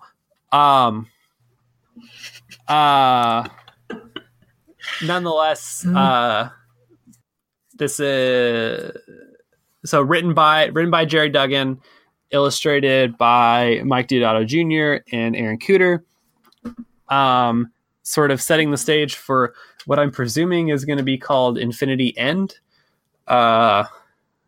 which I guess is going to be what I'm anticipating is the cosmic event that's going to lead into the like relaunch of all the cosmic stuff and maybe like wave 2 of Marvel Fresh Start or whatever else. But we're going to dig in a little bit here. So, guys, what are some of your first impressions or thoughts about this book? Yeah. So, Kevin, I can't wait. Earlier today, you were like, "Hey guys, we have the review copy available for Infinity Countdown number 1." And I was like, "Oh my god, awesome! Like a number 1, I can jump right in." And so I tried, and I haven't really been keeping up with any of the stuff. Scratch that. I have not. I have not been keeping up with any of the stuff related to this. So, so I went into the issue and I was like, all right, this is issue 8 of 9 in a Guardians of the Galaxy storyline, the Infinity Countdown number 1. And then I get to the issue and I see the end of the issue and I see the checklist and it says that there is Infinity Prime number 1 or Infinity Prime. That was like the Zero issue, but it's called the Prime. That was the prequel to the prequel to the prequel. Yeah, so I got really mad and I was like, oh, I thought this was just like the next part of Guardians of the Galaxy, which I also wasn't reading. So I was like, oh, okay. So I went back and I read Infinity Prime and I read through that and I realized that none of what I wanted was in there. None of the questions that I had were answered in that.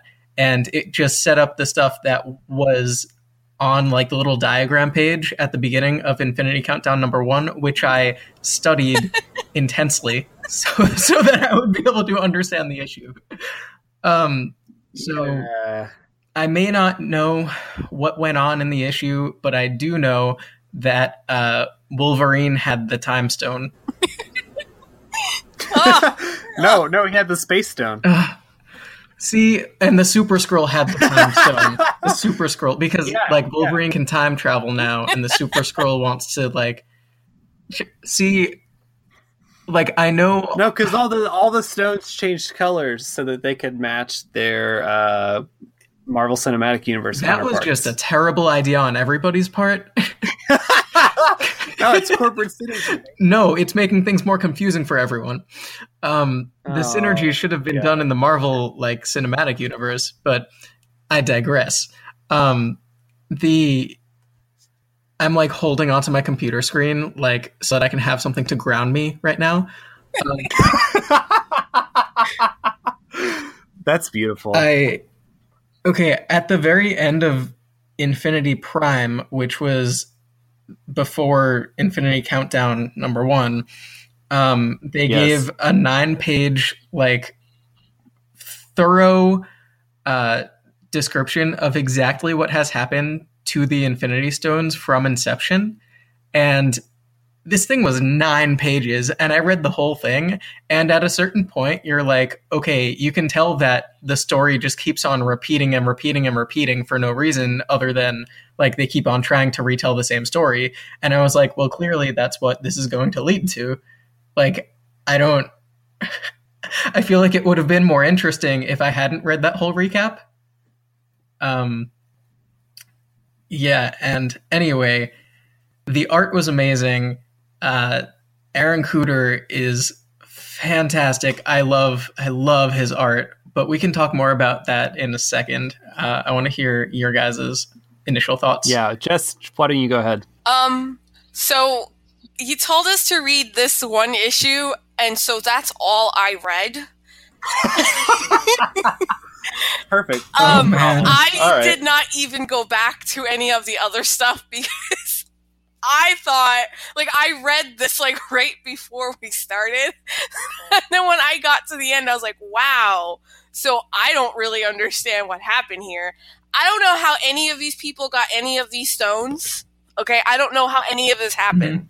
Mm-hmm. Captain Marvel has one of the stones. When did that happen? So I don't know how any of that happened, and I thought Black Widow was dead. Apparently she's not, and now she has a stone. Yeah, I thought she was dead too. she's got a stone. I don't know.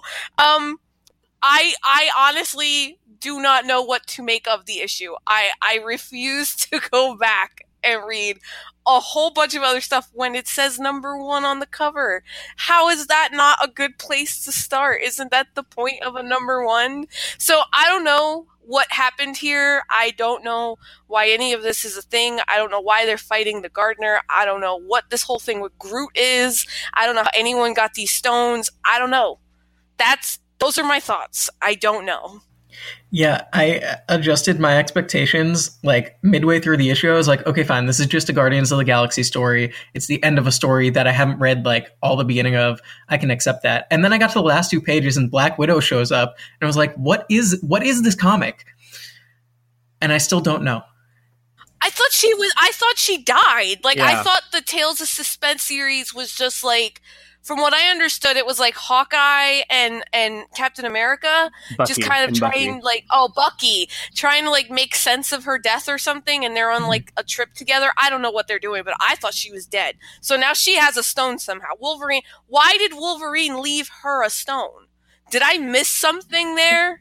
Yeah, so I had that same thought at that moment, but Nick, go ahead.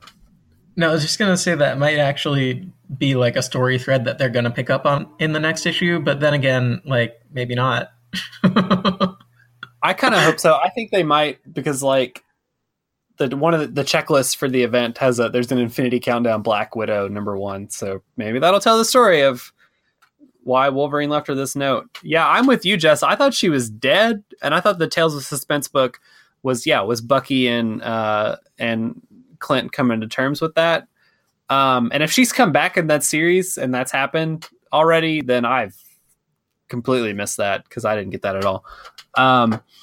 Yeah, there's a lot of stuff going on here that I didn't get. And I went back today and read Guardians of the Galaxy 149 and 150.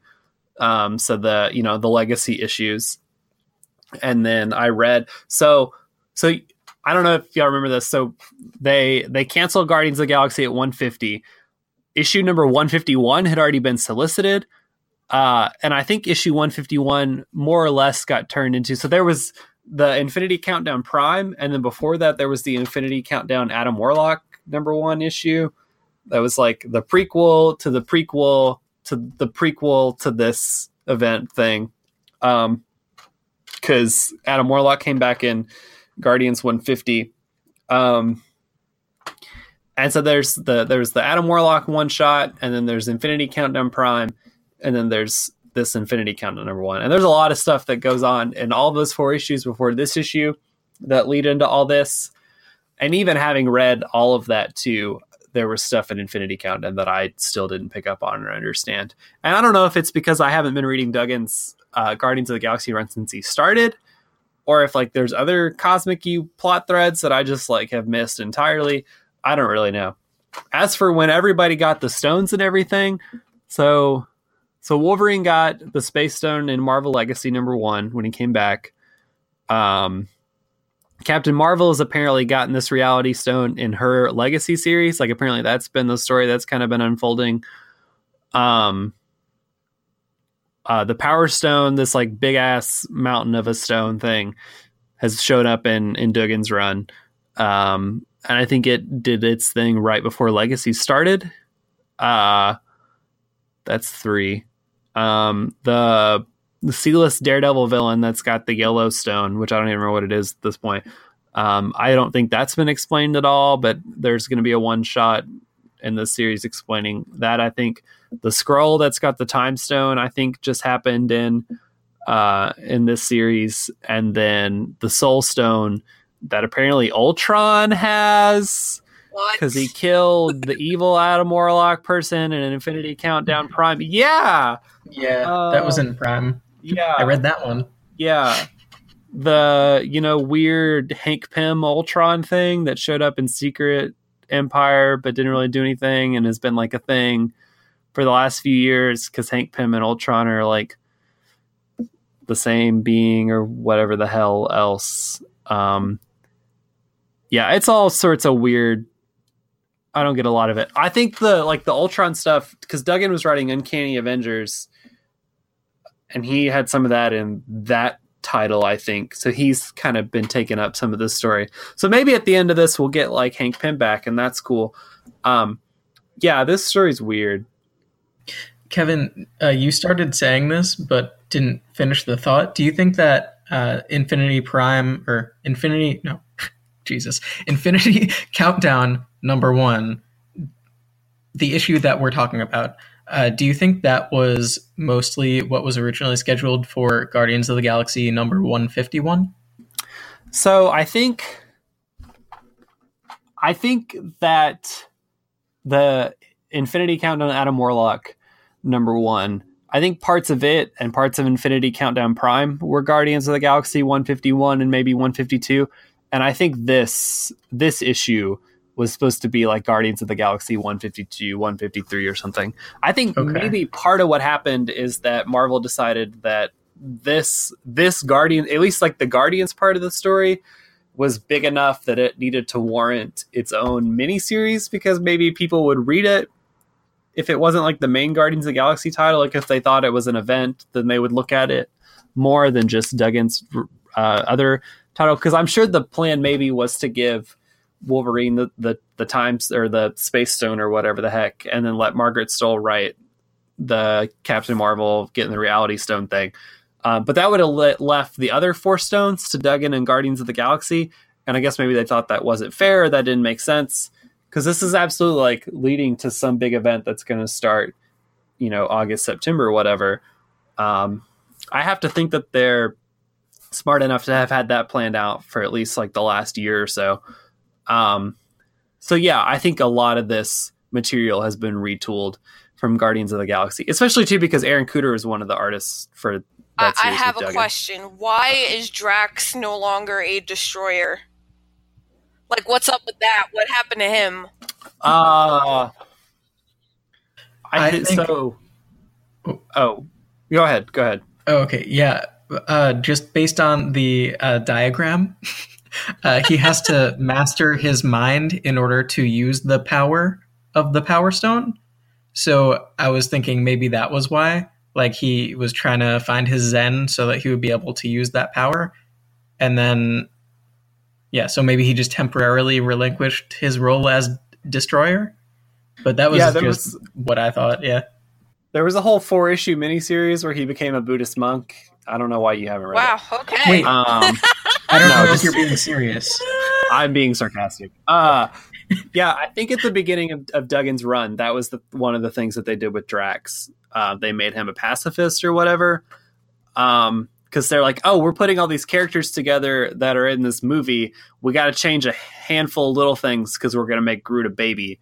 So we'll make Drax somebody who doesn't like to kill people. See, that's another thing. Like, when did that happen? See, like, I feel like you needed to give us, like, at least a page where you kind of said that stuff. But then at the same time, from what I now understand, there were, like, issues before this I should have read. So that was probably all explained.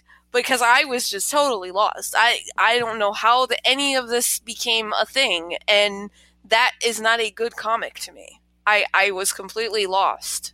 At a number 1. What's up with that? Marvel. Marvel. Yeah, no, I completely agree with that thought. Yeah, that happened. That was an all new Guardians of the Galaxy number 1 or whatever.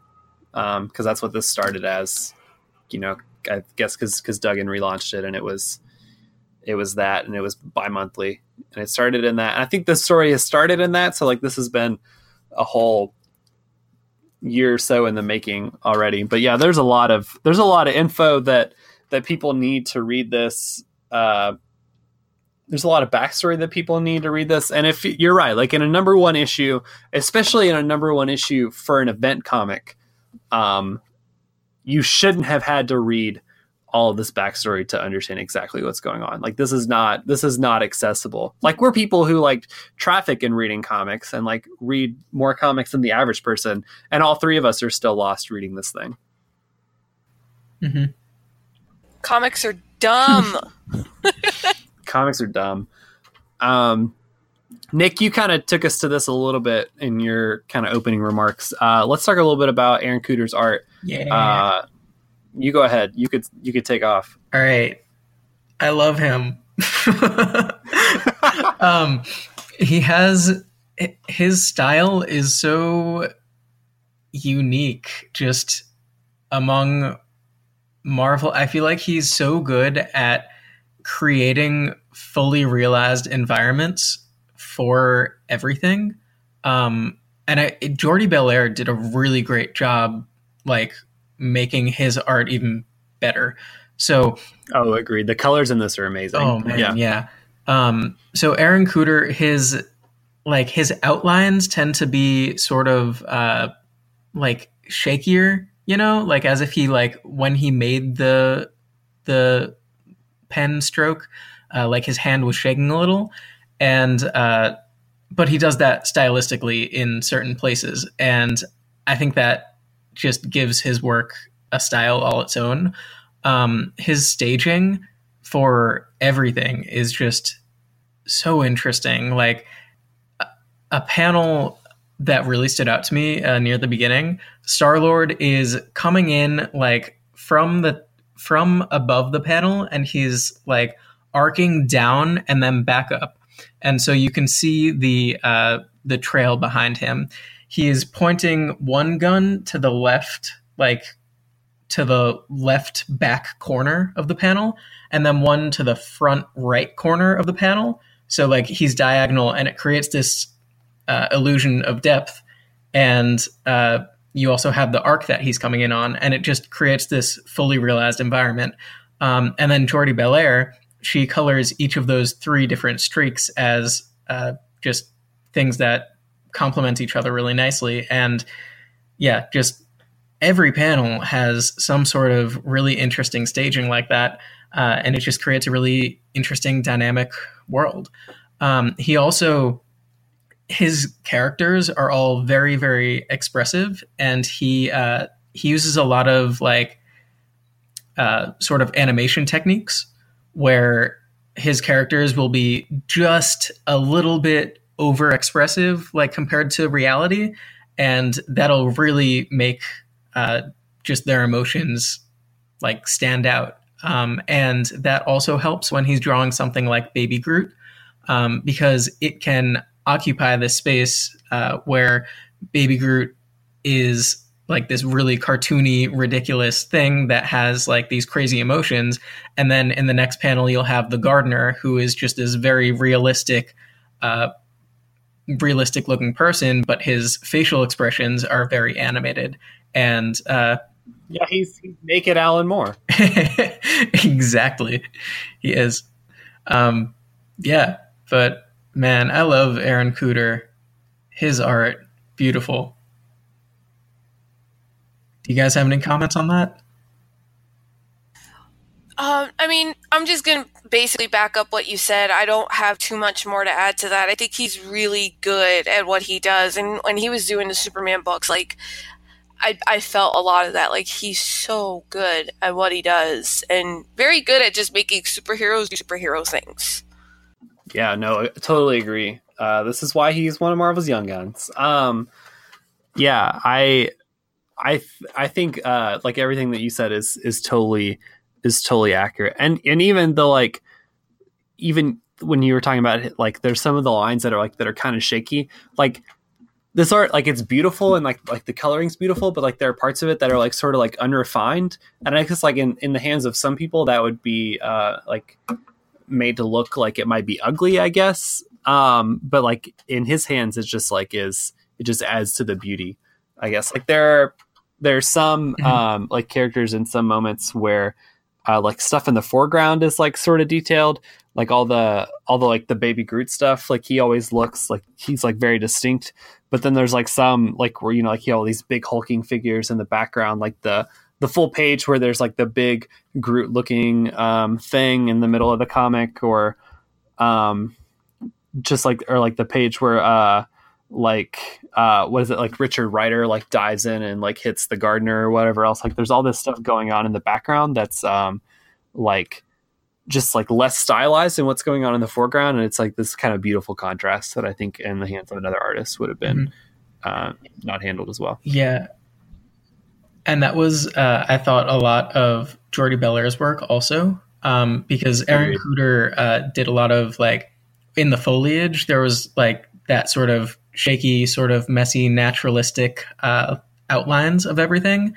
And in a lot of spaces, he left wide open. Either he left it wide open or he'd just detail it a little bit so that then Jordi Bellaire could come in and really fill it in. So I felt like the two really worked with each other well. Agreed. So besides like the story being sort of convoluted and weird, what do you think about like Duggan's like dialogue and like his handle on these characters and such? I mean, it was fine. It's just like, it's hard for me to talk about the parts of this book when I honestly felt so disoriented reading it because I had no idea what was going on. But the back and forths were pretty good, I think. It wasn't as obnoxious as the movie, because the movies really do, like, I don't like the movies. But so I think that worked. It's a well-crafted comic. I just was not prepared for it, if that makes sense. Yeah, and yeah, gonna pretty much agree with that. And I also want to add, I'm not super familiar with these characters, so I really don't know how they should or shouldn't act.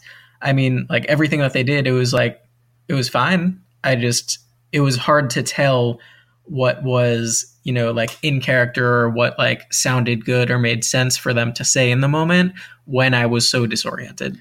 Sure. Yeah, no, that all makes a lot of sense. I guess having like read those other few issues that set some of this up that y'all hadn't read, like Duggan kind of has this style to his writing that he, like, that's perfect again, like for a character like Deadpool, who's like tragically hilarious. where like he really leans into the humor with most of the things that he writes. And so like there is a lot of humor here, and it works for all of these characters, or it works, I guess, at least for the Marvel Cinematic Universe sort of counterparts of these characters that now exist in the main Marvel Universe, that they're tragic, but they're funny, and like they're all like have things going wrong for them, but they're like this team of misfits. Like I love most of the dialogue that he gives to Ant-Man, to Scott Lang, who is apparently a part of the Guardians of the Galaxy as when Legacy started. Another weird thing that you wouldn't know unless you had been reading these comics. I love the dialogue that he gives him. Like I think the stuff that he does with Drax is really funny. I think all the stuff that he does with Groot is great, although I would give most of that probably to Aaron Kuder, because literally the only thing that Groot says, at least until the end of the comic, is "I am Groot." And yeah, like I think Duggan's style works for these characters. Like he doesn't write a lot of things that are, I guess, like super serious. And so I'm anxious to see what this is going to look like going forward, because I think that this is going to get probably to some places that are kind of dark, just knowing what happens when, you know, people like assemble the Infinity Gauntlet and, you know, like half the universe dies or whatever else. Like he's going to have to go to some places that are kind of more serious than what this is doing. And so I think it'll be interesting to see that going forward, and also to see if he is the one who ends up writing whatever we're counting down to. Yeah, I guess that's really the question, is what are we counting down to? Mm-hmm. And I felt like that was sort of foreshadowed by what I said, the whole like 9-page overview of what the Infinity Stones have done over the years. Like it's always someone brings them all together and then tries to, you know, take over the world or whatever. And then they all get scattered and like held by different people who are supposed to protect them. And then they all come together, and then they all go apart into the hands of different people. And then they come together, and then they go apart, and they come together, and they go apart. And I mean, they're starting to come together right now. So it's only a matter of time before someone tries to use them, and then they come apart again. Yeah. Yeah. And I guess like having not read a lot of this until now, like I don't know who's gonna get them all, because it sounds like there's a lot of people that want to get their hands on the Infinity Stones, and we don't really know the motivations for them all. I'm really confused as to why still that Black Widow has one of the stones, has Wolverine's stone. Because that doesn't make any sense, because he's been popping around the universe. I want a stone. Which one? I don't even care at this point. I feel very left out. I want one. I felt like I was stoned reading this comic.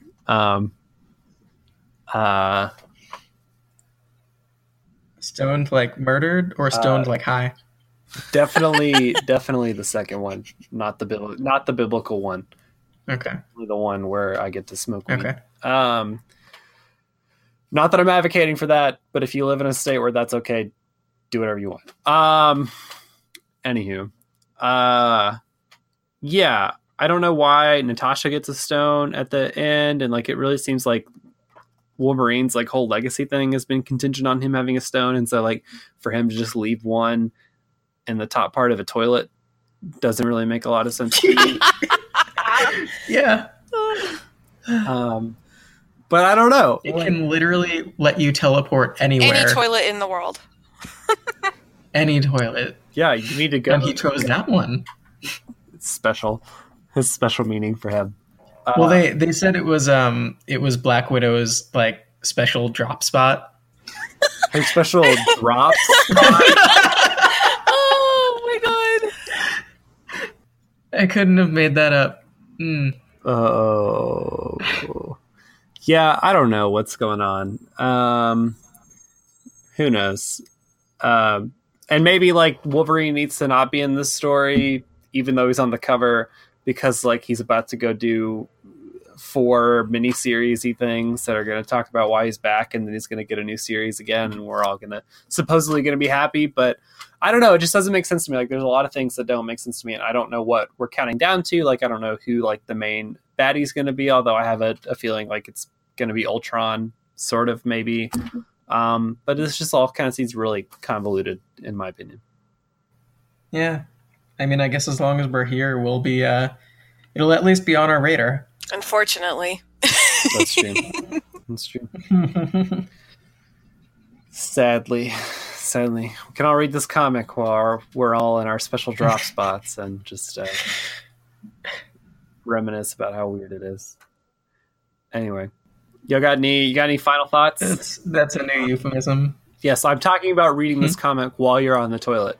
I mean, that seems like the only actual way to read this. Yeah. And I fear that is the best thing that will come out of this comic is that euphemism. I fear. That doesn't mean it's going to be Make true. mine Marvel, folks. Make mine Marvel. Cool. You got any wrap-up thoughts about this issue? About this series? Nah. No. Cool. Well, folks, that's our show for this first part of March. We'll be back at the end of March with some more Make Mine Multiversity. Guys, thanks for being on. Where can our listeners find you on the larger interwebs? Jess? So I'm just kidding. Okay. So I'm on Twitter at npalmieriwrites. That is the letter N. And then PALMIERI, and the word rights, the one with a W. Not like the civil rights or human rights, the one about people writing. There are no rights related to N. Not the one about rituals where like we kill people, but the one about people writing. Yeah. Mm-hmm. Okay. Cool. I am on Twitter at JessCamNJ. You can follow me there if you want. I tweet about everything, except comics. I don't read comics, so yeah. But you can follow me on there. Nice. And you can find me on Twitter at KBGregory13. You can find all of us at multiversitycomics.com. We'll hope that you check out a number of the other podcasts and other fun articles and reviews and news and things on that website.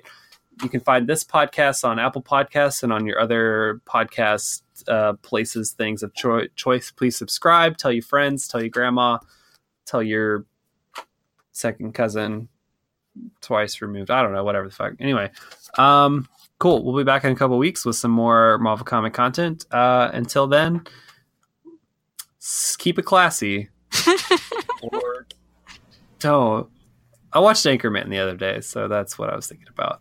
Anyway. Enjoy your special drop spots. Enjoy your special drop spots. That's perfect. All right, we'll end on that note.